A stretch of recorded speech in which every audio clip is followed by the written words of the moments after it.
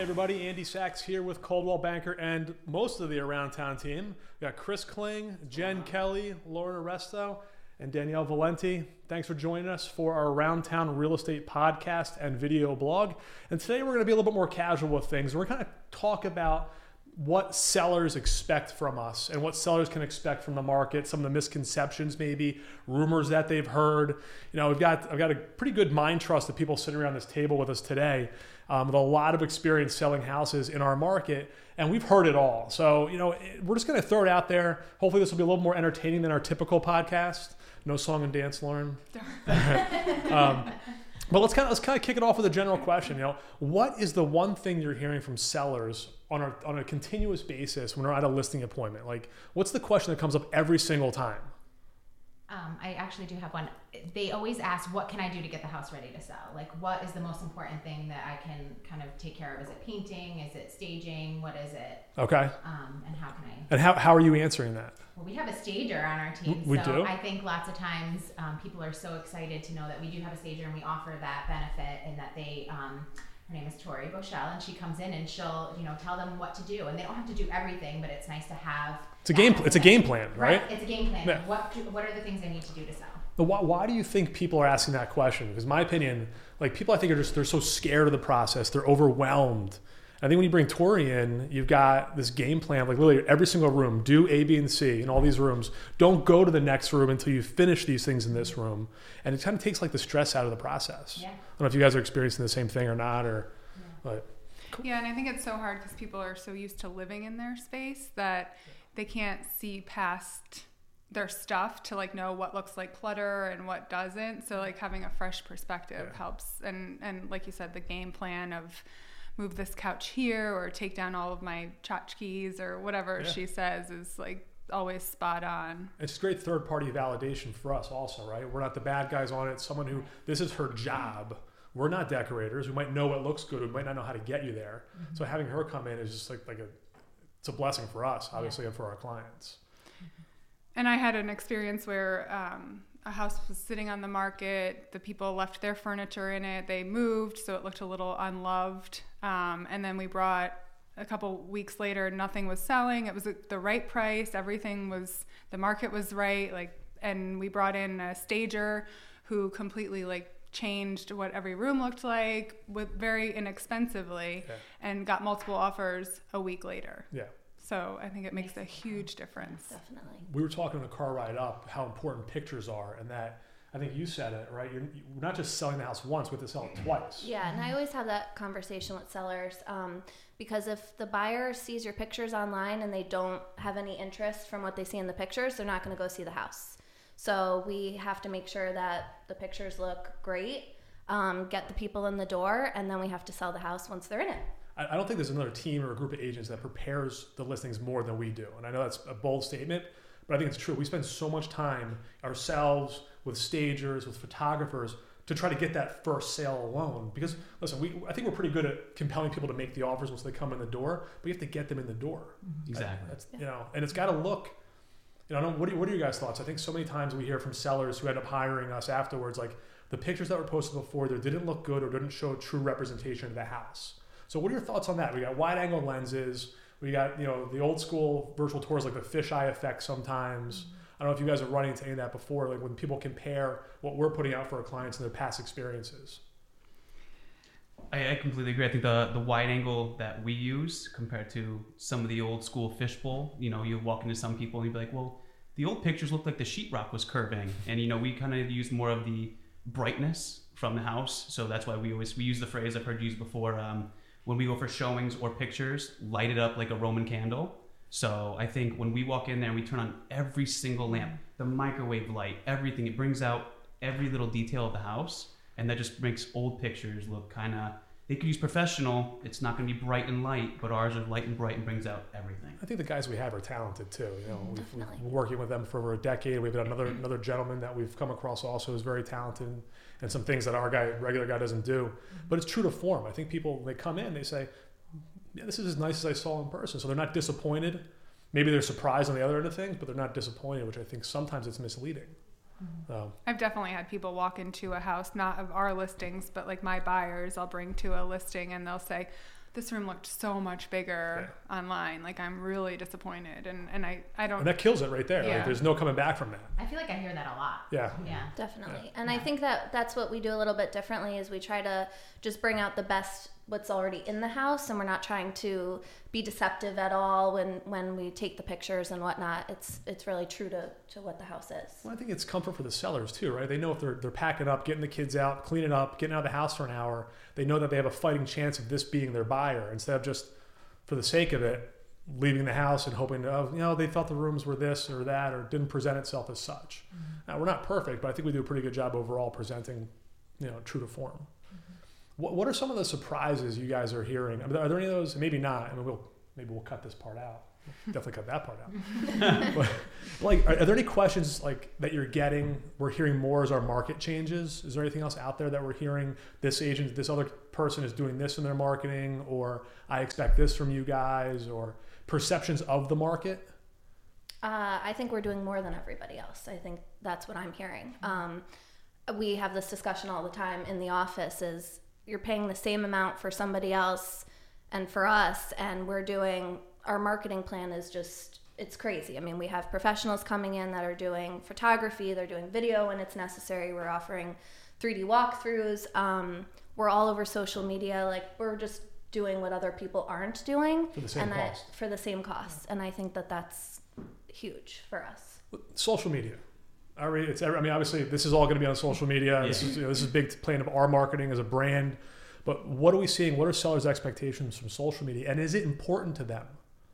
It's different for every seller. I've had ones where they're all on me. Did you post it yet today? I haven't seen on Facebook yet. Right. Then I have others when I bring up the social media marketing, they're like, we don't want to sell our house through social media. Is it generational? Yes. Yes. Yeah. Absolutely. All right.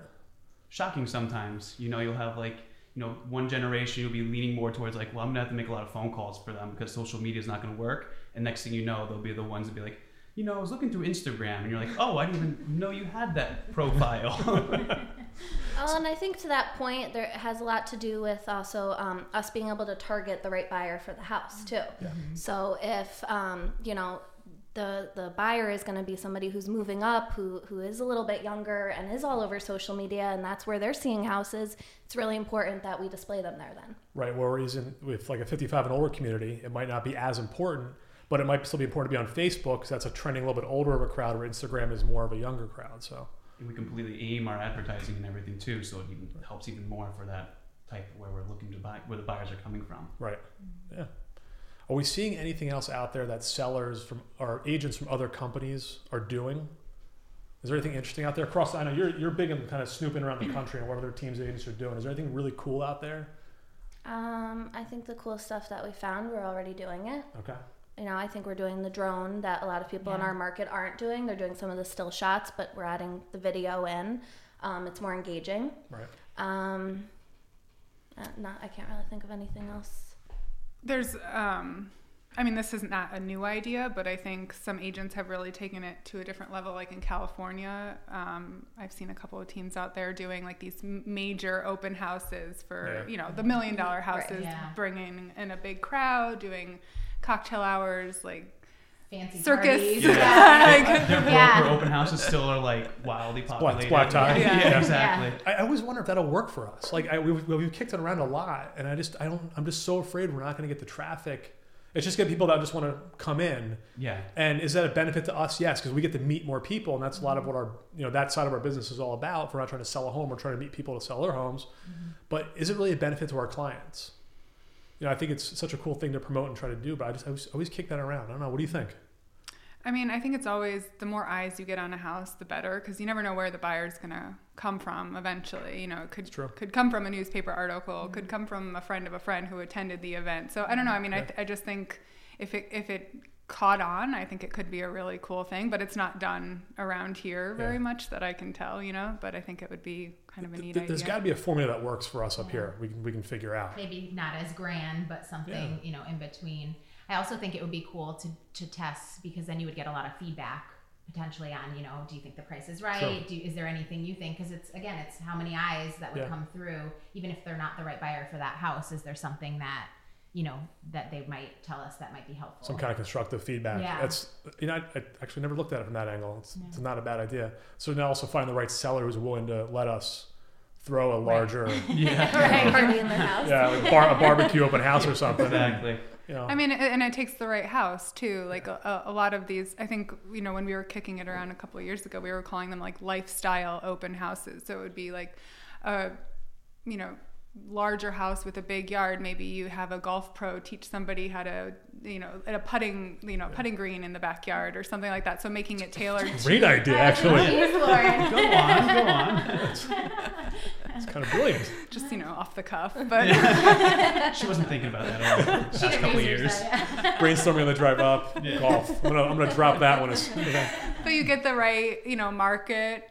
You're targeting a person who might buy that house, who might actually be a golfer. You get a golf pro in there. It could get. Well, listen, demographics. If it's a larger, more expensive home, demographics are going to say typically golf is that of a more affluent sport, and that person might be more able to buy that more, expensive home. And who doesn't like a free golf lesson? I mean, true. I could use one. Not going to help, but I could use one. Help us at this point. Oh God. Setting seller expectations. So we sit down. Let's assume we've got the listing. They're going to hire us. Inevitably, they're going to say, "How long is it going to take you to sell it?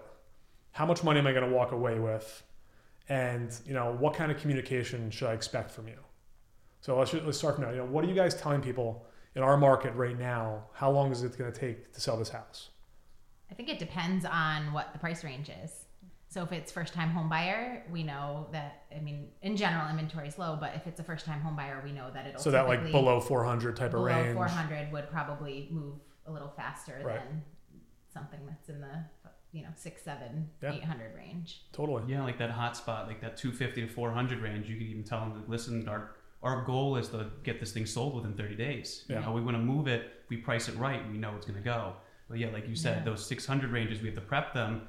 We might be 60, 90, 120 days, depending on how aggressive, we sell it. Because at that cost most of the time, the sellers are probably losing a little bit because of depreciation over time in that market. So how do you set those expectations for somebody who's got the $700 to $1 million house in our market? And, even if they listen to us on pricing, sometimes that's not all it takes, right? So how do you set the expectations saying, hey, listen, I think you're worth $750. Let's list it at $765. You get a little room for negotiation, and let's try to move it out. But here's the caveat, Mr. Seller. Like this might not go for various different reasons. We don't know what we know what other competitions in the market. Mm-hmm. Here's what you have versus them, and there's not a lot of buyers at the top of the pyramid to purchase. So how do we set those expectations? What do we say to them? I think we do everything based on data.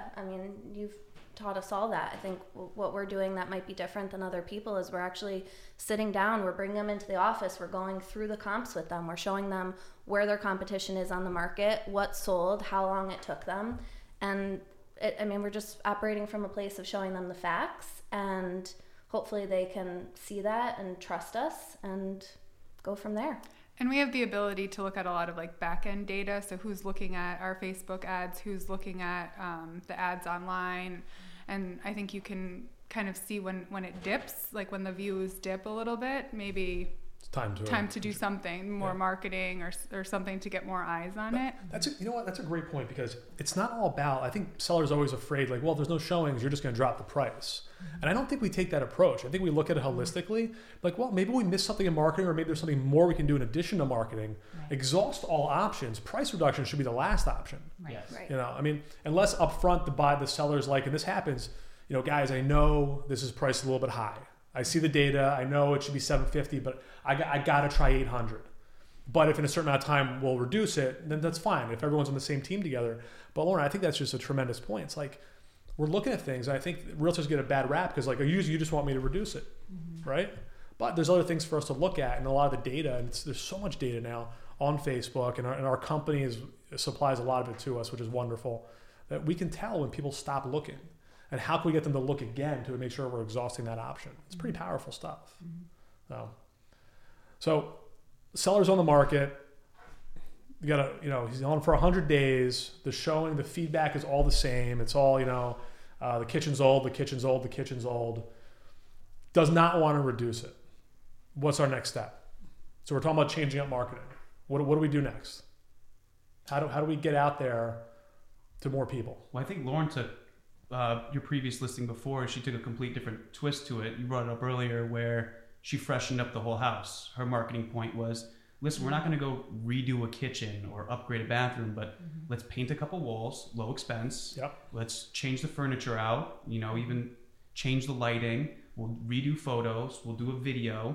And now you have a brand new listing coming on. Yeah. And now people are going to look at a whole new fresh approach without reducing the price. So it was like amazing how that changed with just very few changes to the house. There was just immediate low interest. cost. I mean, at the end of the day, what, a couple grand probably? I think it was between $1,500 and $2,000 for staging 3 rooms. We didn't do the whole house. We just took all the furniture out, just did the important rooms so you could see, and a little paint. And those pictures showed incredible, right? I mean, it was all contemporary to what kind of all of our peers are looking to buy. So just a change of perspective. And you said within that first couple days after multiple offers. multiple. That's amazing. And I think I compliment all of you guys, and I think our team is pretty good at it. We're not afraid to stop something that's not working, right? I think oftentimes listings sit on the market forever because they're just doing the same thing, right? It's the definition of insanity, doing the same thing over and over with the same result. I think that's a plight of our industry, is we just sit and wait. But we sit and wait. We're not doing anybody any good. We're not doing our business any good. That's how we make money. And we're certainly not doing our clients any good to sell their home and help them move on to whatever stage they're trying to accomplish. So I think it speaks a lot to you guys that we're not saying, you know what? We need to stop this. We need to try something different. And I think sellers really appreciate it too. It hurts the house more and more too the longer it sits, because then every buyer is now in the mindset of, what's wrong with that house? What is the thing that is wrong? Nothing's wrong with it. We're just not seeing it through the right lens. So let's switch that. And it's tough for us when someone says, well, what's wrong with it? And we're trying to defend our listing to a buyer's agent. Well, there's nothing wrong with it. It's if you do this, you paint and a little bit of furniture, it'd be great. And then the other agent looks like, but you're not doing that. So what's wrong with it? So by us changing it, we can say, listen, we freshened it up. We did this. And then a buyer's agent can go back to their client and sell it. Right? Yeah. That's pretty cool. Well, I think what the thing with our team too is we're a busy team. We have a lot of clients. We're in a lot of houses. We know the market really well. We know what's selling and what's not. So we're able to go back to our sellers and say, this is what we need to do, because we can see past clutter or paint or furniture, but the average buyer can't. And like we said before, as much as they say they can't. They say they can all the time. And we were talking about before, I mean, they still see those pictures online. They say, oh, I've seen this house before online. They don't even want to waste their time going into it if they don't like the way it looks. That's a really good point. Like the amount of buyers we have and the team as a pipeline is, our weekends are literally just house after house after house. We get to see what other agents kind of told their sellers, and like, I got to use that on my next listing because that just sold it to my buyers. Or why buyers aren't buying it might be even more important. Yeah. So we need to avoid doing this in our Very true. listings. Right. So where's the market going for sellers? Loaded question, no right answer. But I figure it's always, everyone wants to know, right? We sit down with the seller, how's the market doing? Is it a buyer's market still? Is it turning over? I read in the national reports that home sales or prices are going to be up 4%. That's awesome. So we should list higher, right? What are you guys seeing? Again, I think it depends on the price point that the house is in. But I mean, I think typically in the spring, and I think we are seeing it in our own listings that we have coming up, there's a lot coming on the market that is good. Like there's a lot of new listings that look nice, that are hopefully going to sell quickly, but it depends on the price point, I guess. Yeah, our market is very price point driven. We all know that firsthand. Like we already talked about before, anything under 400, when we have sellers that are listing in that market, we're preparing them. It's going to go quickly. So we're going to have a lot of showings. Exactly. And the higher end, it's not going to move as quickly. So again, to the points we've been making, you really have to make sure that your house stands out against the competition. Right. Totally. I think that we're going to always battle the national perception in our market. I think Connecticut obviously has some very steep economic issues, and it's going to keep us from growing, barring some substantial change in the next decade. I don't think we're going to really drop it. I think we're going to stay the same overall, and we're going to continue with the same kind of lower price point moving. Now, with that said, at every price point, if a buyer walks in and goes, yep, there's value here, they buy it. Yep. It could be $1 million home, a $2 million home, a $300,000 home, a $100,000 home. At every price point, they have to walk in and go, Yep, because they're super educated, right? They're not like buyers of yesteryear. They're all over Zillow. For good or bad, Right. they have so much information. And so it's got to all line up for them like instantly when they walk in. And we can feel it when they see it, you know. So it's going to be an interesting year, that's for sure. Any other thoughts on the sale, guys? Anything else anybody selling? Anything interesting we've heard? All right, let's wrap it up on the sales side then. All right. My name is Andy Sachs. This is the Around Town team. Guys, thank you so much for joining me. It's a good time, a little bit different than usual, but please tune into our podcast, our video blog, and check out our next one because we're going to talk about buyers.